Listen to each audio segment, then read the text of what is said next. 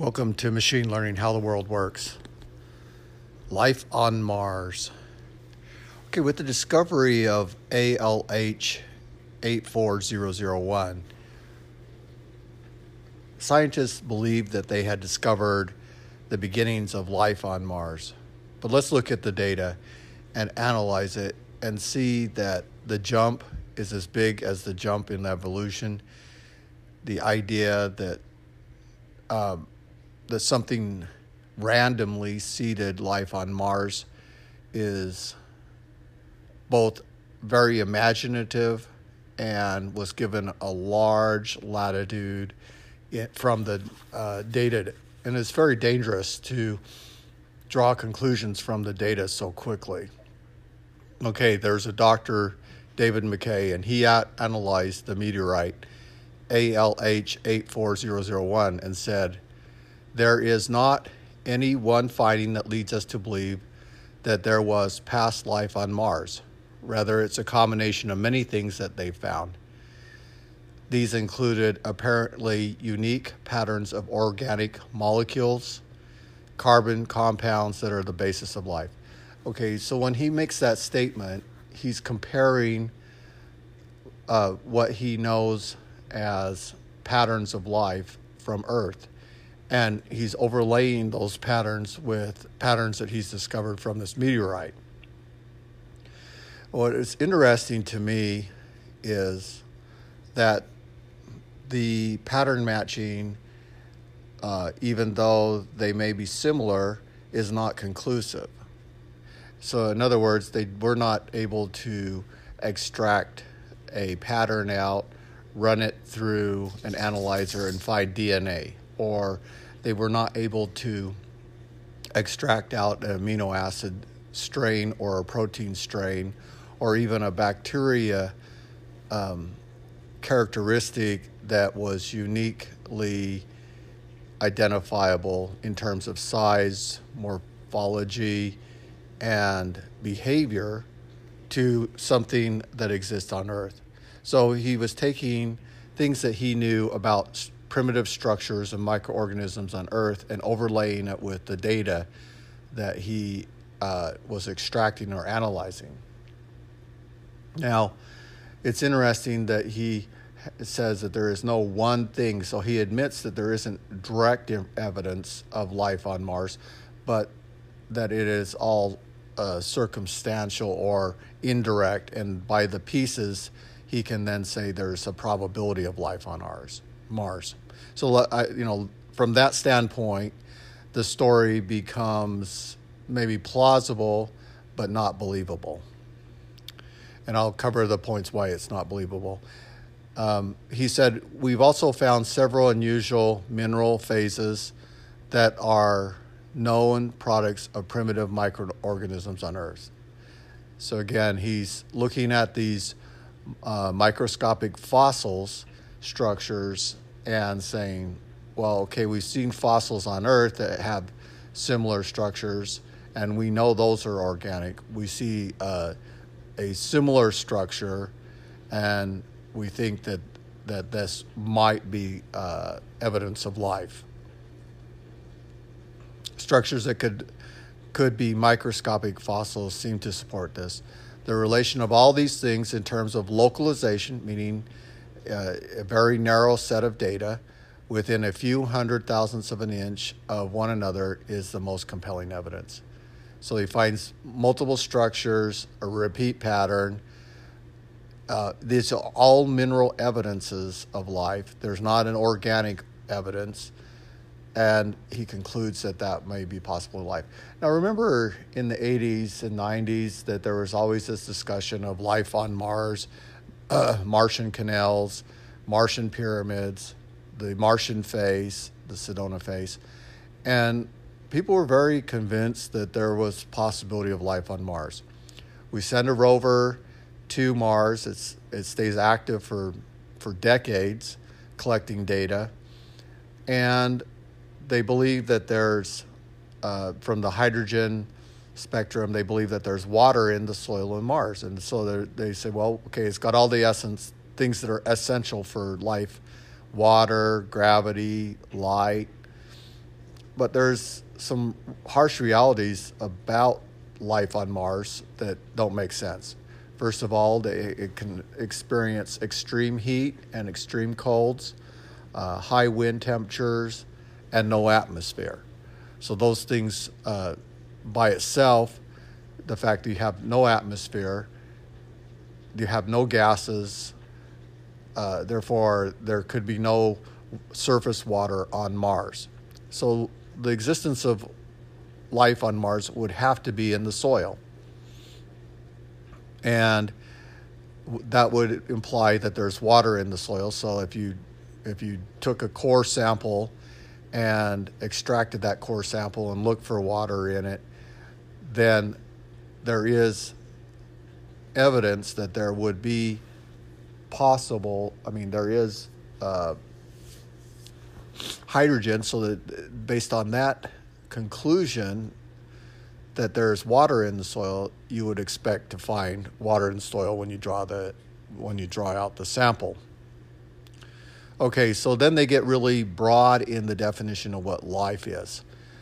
They say that the very word life is problematic. One of the great virtues of the scientific method is that experiments are reproducible. Okay, that's great. I believe in that truth also, that experiments can be reproducible. That might sound like a strange notion when applied to the study of life itself. And so then they're saying, well, okay, can we create life in a lab? Yes, sort of. In other words, they can clone a cell and create a copy of that biological structure, such as a goat, a sheep. But can they generate life from a set of amino acids? No, they have never been able to do that. They've never been able to reassemble the basic building blocks of life, create the amino acid, create the protein folding. Even with AlphaGo, where they're talking about generating new proteins that would take 1 billion years to discover, the creation of life has not been possible from just the elements.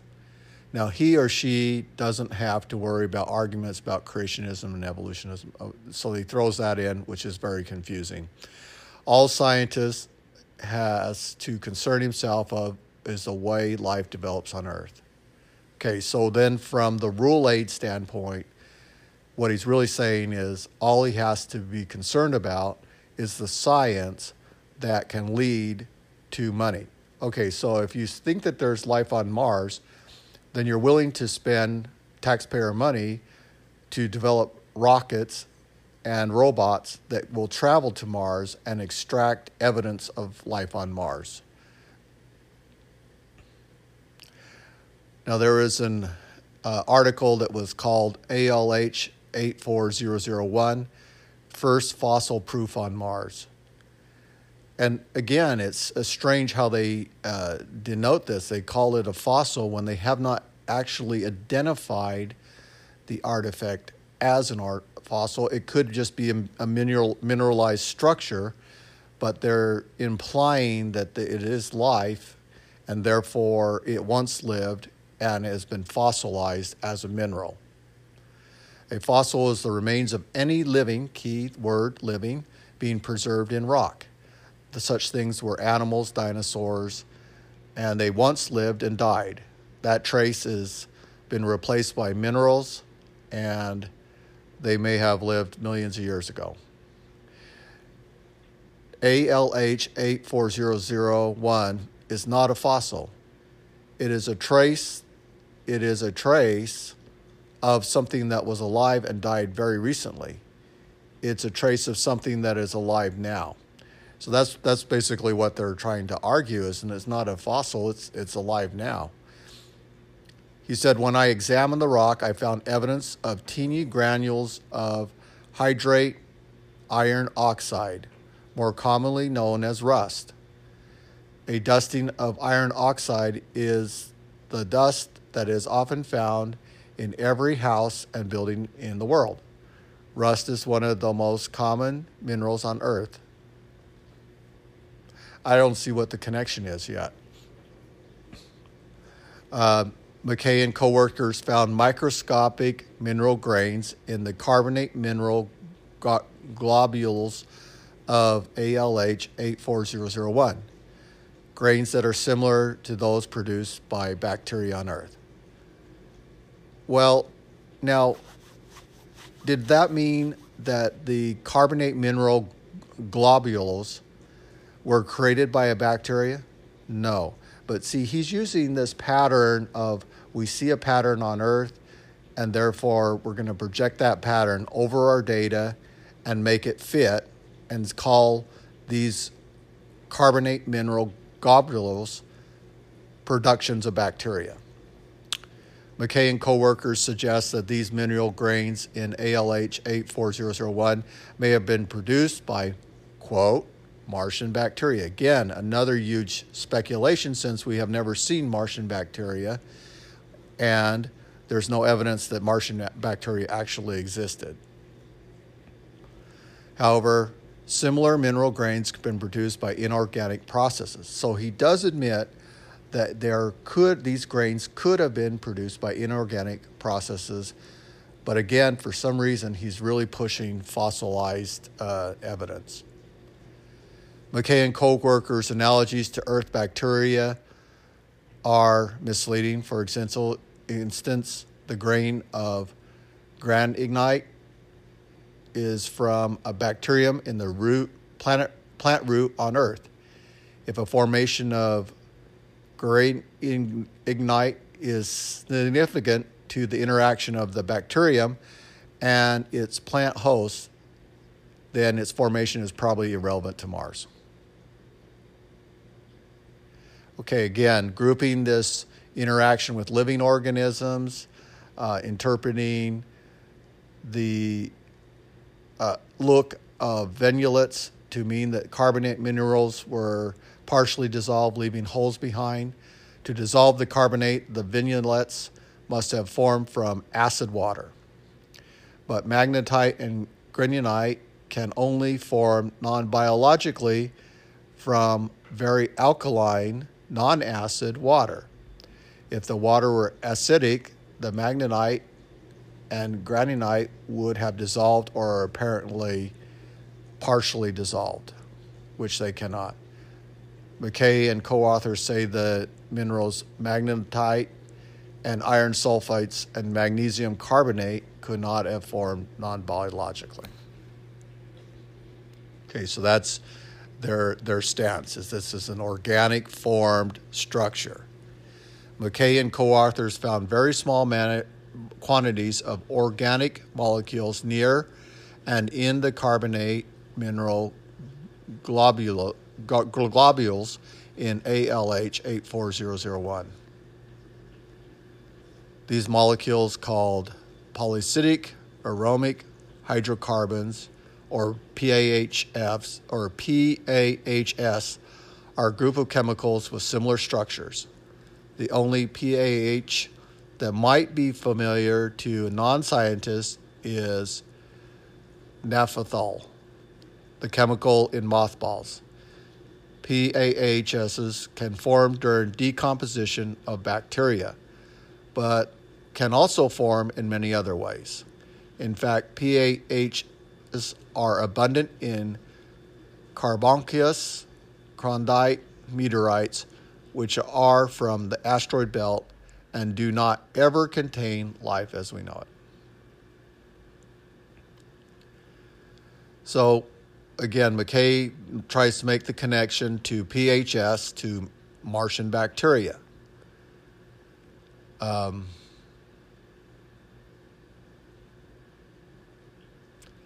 If the PHSs in ahl84001 were from Earth, one might expect that they would be more abundant near the meteorite surface and less abundant deep inside. On the other hand, the PAHs were extraterrestrial. They should have been vaporized away from the meteorite surface during its fiery descent towards the Earth's atmosphere.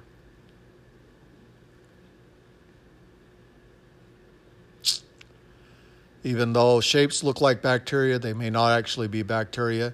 To show the shapes could be fossil bacteria. McKay and co-authors have tried to show that bacteria shapes are actually the sizes and shapes of the known organism, and that the bacteria shapes are really part of the rock, and they were not produced accidentally while they were preparing the sample for study, and that the bacteria shapes are not earth bacteria, that they somehow wiggled into ahl84001 when it was in the Antarctic.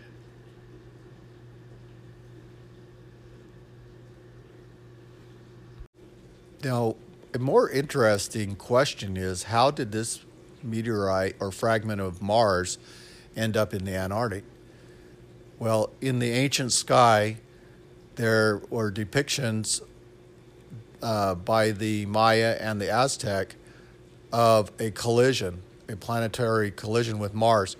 So a comet strike hit Mars, and for several years, debris rained down from Mars looked like a giant tongue in the sky. And some of that debris, particularly this meteorite, landed up in the Antarctic. So we have to look back to ancient events of catastrophic magnitude to find reasons for or explanations for how this meteorite from Mars ends up on Earth.